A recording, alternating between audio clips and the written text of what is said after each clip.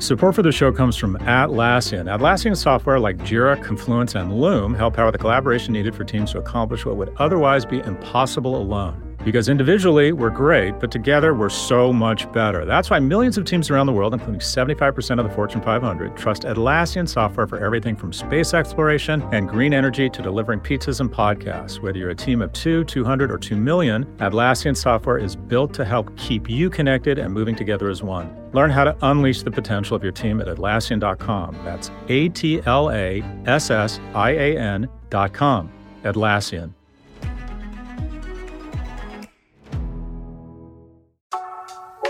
Support for Prop G comes from Anthropic. Incorporating AI into your business can be a delicate balance between speed and intelligence. That's why you might want to consider the Claude 3 family models from Anthropic for your enterprise AI. Haiku is their light and fast model. Opus is their most powerful model capable of high-order thinking, and Sonnet is the best combination of both speed and intelligence. Join the thousands of enterprises who use Anthropic to navigate this new frontier. Visit anthropic.com/Claude, Claude, today. Jumpstart your genius with Claude 3 by Anthropic.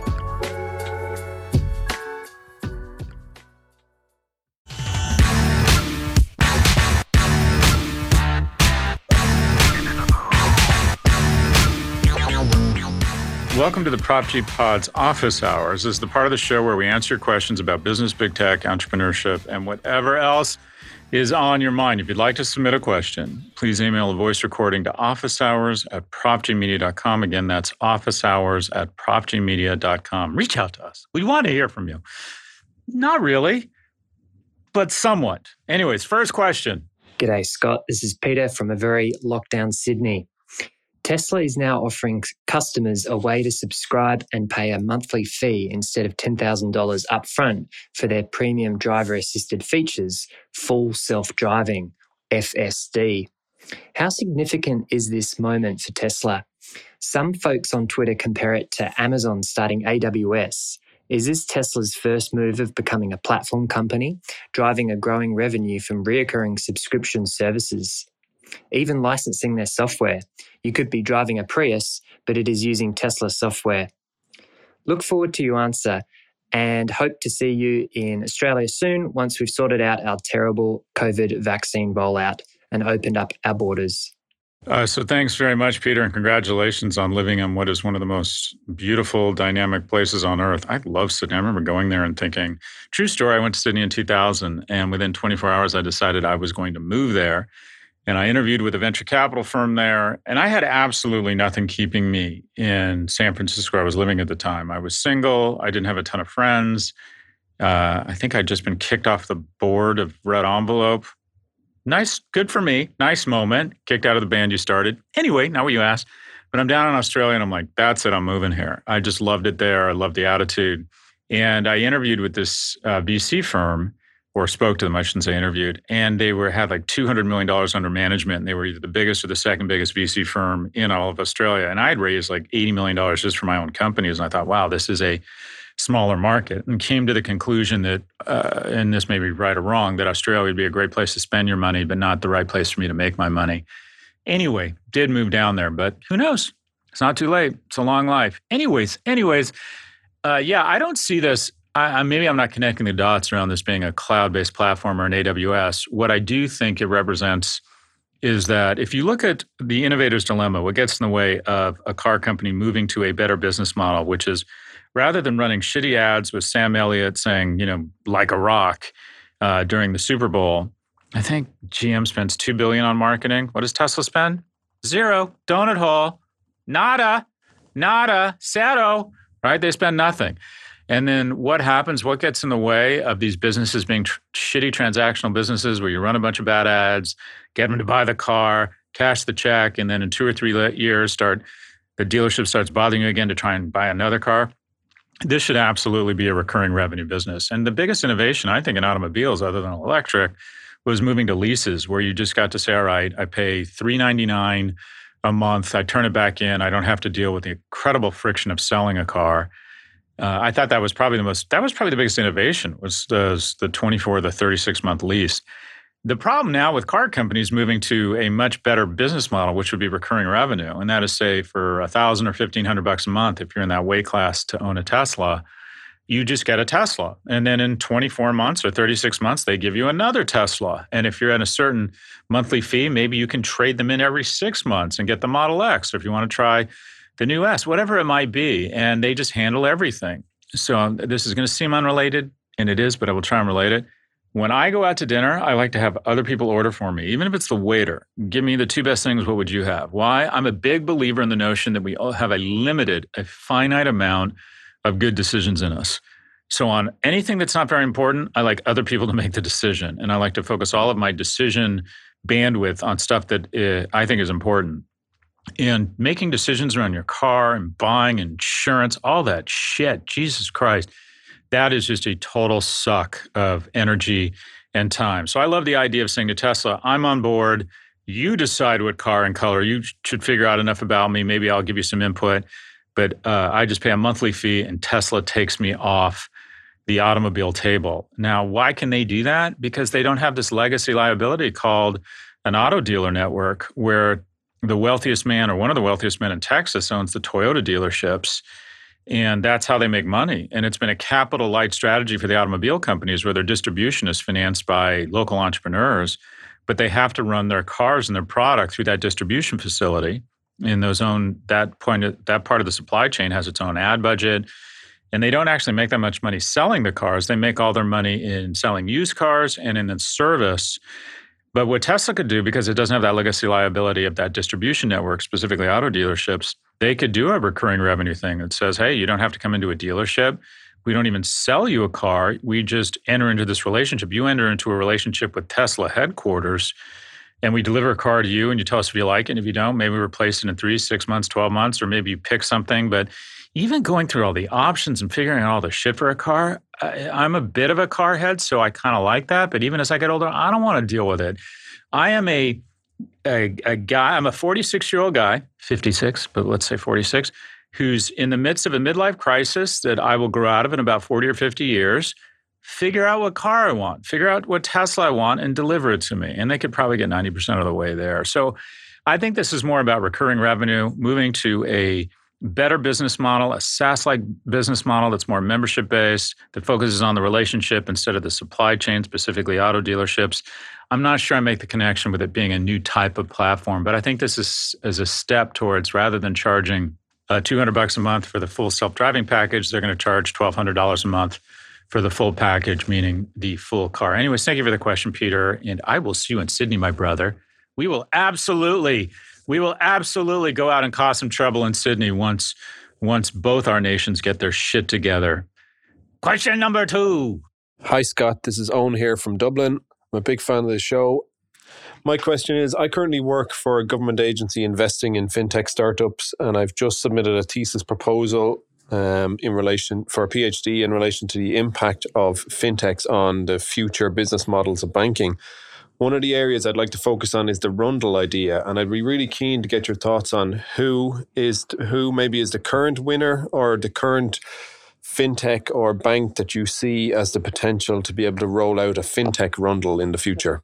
Owen from Dublin, thank you so much. And I like these questions because they force me to think about this and try and learn. I think fintech is just so exciting. If you think about kind of my big theme around where you want to position yourself in terms of your human and your financial capital is dispersion. And we're going to disperse headquarters from the initial provider of value, that's the worker, past the office industrial complex to the purchaser, the organization, right? So you're going to use Zoom and Microsoft Teams and your home and computers and laptops and your devices to rent your human capital and bypass or disperse directly to the consumer, or the consumer here being the company. We're going to disperse healthcare over or leapfrog doctors' offices and hospitals. We're dispersing media away from the gatekeepers right to our smartphones.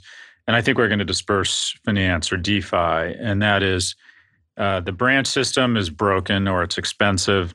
And the ability to, as Professor Evans talked about in our interview, take out humans out of the process and kind of split the cost savings and also do away with maybe some of the unconscious bias that's inherent in a system with humans. I think that dispersion of finance and trust away from traditional banking and also from central banks who are losing, especially in developing markets, a lot of credibility around their fiat currency to Bitcoin. I think it's a super exciting place to be. So who are likely the winners? The Megasaurus is PayPal, but it's weird. It's a Megasaurus that feels a little bit dinosaurous. PayPal, even as new as it is, feels a little bit older, a little bit dusty. Unfortunately, I think it's going to be a mix of kind of the existing guys. I think Apple could be big in this. Goldman's not stupid. I wouldn't be surprised with Marcus that they do something interesting. I'd like to see the government innovate around this. I think they're going to eventually have a digital payment system or a digital currency. I think that would be smart of them because being the default currency, whether it's digital or fiat, is an incredible aircraft carrier squadron. And what do I mean by that? You get to see the flows of power and information if they have to run through U.S. organizations. And you also get greater teeth in terms of sanctions when you want to stop people from doing business with Western companies. So it's easy to enforce, or much easier to enforce sanctions when you're the default currency for 66% of currency reserves globally. And if we're going to move to a digital currency, we want to be the default digital currency. So look, I think it's a fantastic field. I think it's hard. I think you look at Square, the progress they're making. I love some of these startups. To a certain extent, fintech is the case study for a robust ecosystem. What do I mean by that? There's no one player dominating. It's not like operating systems where you have iOS or Android. It's not search. We have one player with 93%. It's not e-commerce where 50% of online is one player. There is a few players and a lot of smaller players. I love Walla out of Argentina. Pier Paolo Barbieri is doing just this. He's this incredibly impressive young man who is banking the unbanked. I mean, it's just so obvious that where do you want to start? Where do innovators typically start? They start with the markets that the big players aren't interested in. And if 50% of Argentina is unbanked, they still have money. You make their life so much easier. And then as they come into their prime income earning years, they stick with the kind of the cash wallet they have. They stick with the credit card that you issued them that's on their phone. And then you start invading Peru and Chile and Mexico. They launched in Mexico. So I think there's a room for a lot of different players here. The one with the most momentum right now feels like Square with Cash App that seems to have caught fire. But my gosh, there's just so many places it feels like to make money in fintech. As a matter of fact, if you look at the unicorn universe, by the way, in this last quarter, we produced more unicorns than ever before. I think we produced 154 unicorns. And this quarter last year, Q2 of last year, we produced 25. Granted, we were in the midst of a full-blown pandemic. But we have, even quarter on quarter, record number of unicorns. And what is the number one sector that's produced the most unicorns? Fintech. That's right. And for those of you who are wondering, the US is still number one. China is number two. And when you look at China's ascent, it appears that it's hurting Europe. And that is, there aren't that many new unicorns coming out of Europe. But anyways, fintech, fantastic place. Hard to pick one winner. There's a bunch of them that I think are doing really well. I think it's going to be a mix of the traditional players and some new guys. I have avoided that question successfully. If it sounds like I really don't know what I'm talking about, trust your instincts. But Owen from Dublin, what do I know? The dog is coming to Ireland. Why? I've been there a long time. I like the people. I like the beer. I like the general vibe. I will come in summer. Anyway, not what you asked. Thanks for the question, Owen from Dublin. Okay, we have one quick break before our final two questions. Stay with us.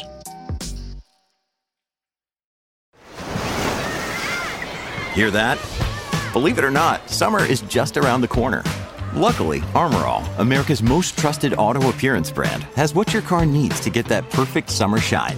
Plus, now through May 31st, we'll give you $5 for every $20 you spend on Armor All products. That means car wash pods, protectant, tire shine, you name it. Find out how to get your $5 rebate at armorall.com. Armor All, less work, more clean. Terms apply. When you need mealtime inspiration, it's worth shopping Kroger, where you'll find over 30,000 mouth-watering choices that excite your inner foodie. And no matter what tasty choice you make, you'll enjoy our everyday low prices, plus extra ways to save, like digital coupons worth over $600 each week. You can also save up to $1 off per gallon at the pump with fuel points. More savings and more inspiring flavors make shopping Kroger worth it every time. Kroger, fresh for everyone. Fuel restrictions apply. Welcome back. Next question. Hi, Prof G. I'm Damien. I'm based in London and I work for a co-working company called TechSpace. We have locations in both London and Berlin. We help scaling technology companies through providing workspaces and a community to help them scale. What do you suggest we focus on to delight our customers and provide the office space that tech companies want in a post-pandemic world? Wow, Damien from London. This is such an international show. We have all these Australian and British and Irish people. This is very interesting.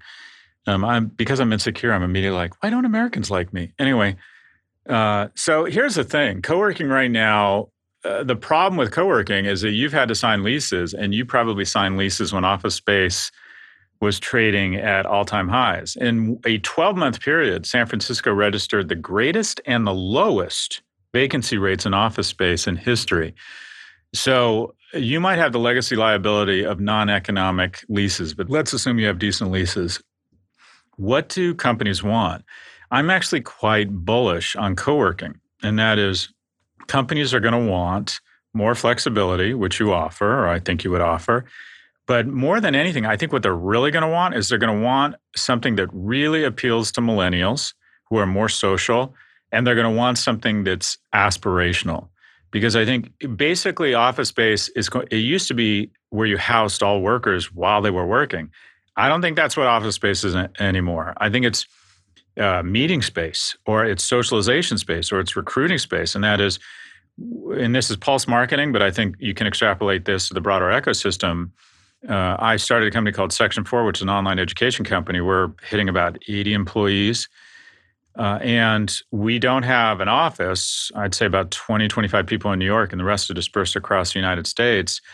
But when we get together in New York or elsewhere, we want it to be really conducive to socialization, to people meeting, establishing bonds, a lot of conference rooms, a lot of great spaces, if you will, a lot of a design that sets up random interaction as opposed to just cubes, right? It'll be in nicer spaces, nicer parts of town. We're going to spend a lot more money on offsites. So I think it's going to be more inspiration and less perspiration, if you will, in terms of a great space. Obviously, flexibility, fantastic broadband, kind of the basics. And what we're going to do is, pre-pandemic, we had 8,000 feet on Crosby and Spring, costing us $70 or $80 a month, right? And one of the few smart moves I've made is 2 weeks into the pandemic, true story, I called a guy who I had interviewed who is an epidemiologist at the University of Maryland. I said, what do you make of this whole COVID thing? And he said, Scott, it's worse than anyone thinks. And he freaked me out because I have a lot of respect for this guy. And so I went into my office and I said, everybody go home. And I pieced out. I'm a bit of a neurotic guy, I created a spreadsheet, how far from a hospital, a teaching hospital, hospitals with respirators, low density resort. And I ended up in the Riviera Maya, Mexico. Long story, ended up being great with my family. But I also, while I was on vacation, called our tenant, or a company we were subleasing from, and said, I want out. And I said, well, if you want out, you're going to lose a year's deposit. I wrote a check, or basically let them keep a year's worth of rent, about $850,000. And it was smart. I walk by that office now, 15 months later, it's still empty. I think, and so what are we going to do? Will we have some type of office space? Yeah, but it's going to be much smaller, and it's going to be much more aspirational, inspiring. It's basically almost I want to call it a party pad, but a place to people come together and appreciate each other. And absolutely, I don't think I'll ever sign a multi-year lease again. Long way of saying flexibility. Most attractive thing about co-working spaces for a post-pandemic world is probably their flexibility. 86% of companies plan to use flexible space as a key part of their real estate strategies moving forward, according to a CBRE survey of companies around the globe. So I don't know if I have any special insight here other than to say, create a place where young people in the company want to go hang out so they can meet other people, mentors, friends, coworkers, and a place that a recruit would walk in and think, I want to spend some time here. Thank you for the question, and best of luck with TechSpace. Question number 4. Hi, Prof G. My name is Shahan, and I live in Melbourne, Australia, with my young family. I'm a long-time listener and love just how you're able to get in the minds of young people, particularly young men, and reflect using your own life experiences. It's what keeps me coming back. To my question, I'm in my early 30s, working strategy, and on paper have had a really solid career. However, since leaving consulting a few years ago, I've never had a manager who was, one, from a pure strategy background for themselves, And 2, really good at providing specific constructive feedback, regardless of how hard I probed. As I look to push into higher levels of leadership, I feel like I'm going in a little blind with some gaps in my foundation. I'm doing an MBA, but beyond that, do you have any suggestions on how I can go about making sense of what I'm missing? Or should I stop overthinking things and just fake it till I make it? Thanks. Okay, that's it. I'm moving to Australia. I mean, Sydney, now Melbourne. By the way, I have a Melbourne story. I went to a World Economic Forum back in 1999. I peaked professionally. I had a shaved head, had started an e-commerce company that was about to go public, red envelope, and everybody thought I was smarter than I was. And I got invited to Davos in this thing called Global Tech Pioneers or Global Leaders of Tomorrow. And you got to go to Davos for free and hang out. And the CEOs of big companies wanted to talk to you because supposedly we were Yoda because we'd started internet companies. And the World Economic Forum, which people are very cynical about, but I think it's a wonderful organization that does good work. It's important to get people together. I remember going down to this bar in this shitty hotel because obviously Bill Gates and George Soros got the nicer rooms and the nicer hotels, but I was staying at this little like chalet in Davos, which is a ski resort. And I went down and no joke, at the bar were Warren Beatty and Yasser Arafat. And I'm like, okay, Warren and Yasser. And my point is that I think when people have drinks together, they're less likely to declare war on each other. Not that Yasser was going to declare war on Warren Beatty or vice versa. But I think it's important to get people together to talk about ideas. So long-winded way of saying I'm a big fan of World Economic Forum. And they did this South Pacific, what was it? I forget what it was. Anyways, they did a Asia summit and they held it in Melbourne. And I went down. And at the time, there was a big anti-globalization push or movement. And there was this we had it at this weird place called the Casino, I think it was called. And overnight, a group of protesters surrounded the hotel and wouldn't let anyone leave. It was just, okay, I come to Australia and I go to Melbourne and I'm trapped in this weird casino-like hotel. So that was my introduction to Melbourne. And fortunately, I stayed another week and found it to be just an incredibly charming city. It kind of reminded me a little bit of San Francisco, but with good government, if you will, and not a bunch of people who conflate luck with success who are actually ruining the world, i.e. tech people. Anyway, absolutely love Melbourne. Where would I live? Melbourne or Sydney? I don't know, maybe Perth. Most remote city in the world. Most remote city in the world as identified by a city over 1 million people that is furthest from another city with 1 million people. Perth, the most remote city in the world, but a spectacular place. Reminded me of California in the 60s. Anyway, enough from the Australian Tourist Board. So look, you're a thoughtful guy. And it sounds to me, brother, like you're making all the right moves. And I can hear in your voice that you have a young family and you are very focused on doing really well and providing for your young family. That's a wonderful instinct. I didn't get my shit together and really get focused until my oldest son had the poor judgment to come rotating out of my girlfriend. And I'm like, oh shit, it's no longer about me. So you're getting an MBA. I think that's a great move, certification. I think finding mentors and asking for help at work is really important because most positions, there's 2 or 3 people qualified, but it's kind of comes down to relationships. I would say while your kids are really young, work really hard, burn a lot of fuel. This is going to sound terrible, but I think the dad adds very little value in the beginning. I'm going to get a lot of shit for that, but it's mostly a science experiment to keep it alive. That's mostly about the mom. Not to say you shouldn't contribute, but I think I've always thought my job was to create economic security for my family. That's not to say that, my girlfriend works at Goldman Sachs, and if your wife or partner is really good at making money, sometimes being a man is getting out of their way and being really helpful. I'm doing a lot of backpedaling right now.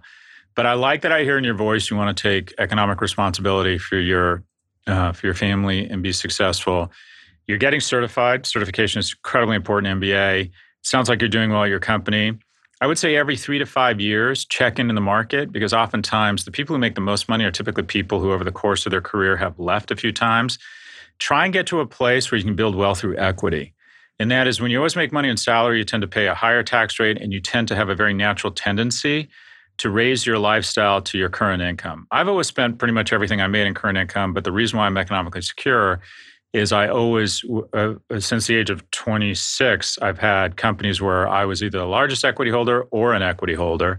So get to a company where you feel there's upside in what is the greatest or the second greatest vehicle for savings in the history of the Western economy. First is probably a home, but second for the information workers is equity. So mentorship, getting certified, asking for help, checking in on the market, and seeing what your worth is, and if it makes sense occasionally to move organizations. Most companies look at the individual through the lens through which they were hired. And then all of a sudden they find out, they're going to be an SVP somewhere else. And then they realize that person was qualified for that position internally. And sometimes they don't see that. And try and get to a company where you can build wealth through equity, because that is on a tax basis, a lifestyle basis, everything. That's where you build real wealth. But without knowing the specifics of your organization, I don't feel comfortable giving more advice than that. But Xian, I just like the cut of your jib. Keep working, my brother. And if you're incredibly stressed out and it's a strain on your relationship with your family and you're worried that you're in over your head, that just means you're making progress and you're learning. So anyways, best of luck to you, Xian. Thanks for the question. That's all for this episode. Again, if you'd like to submit a question, please email a voice recording to officehours@profgmedia.com.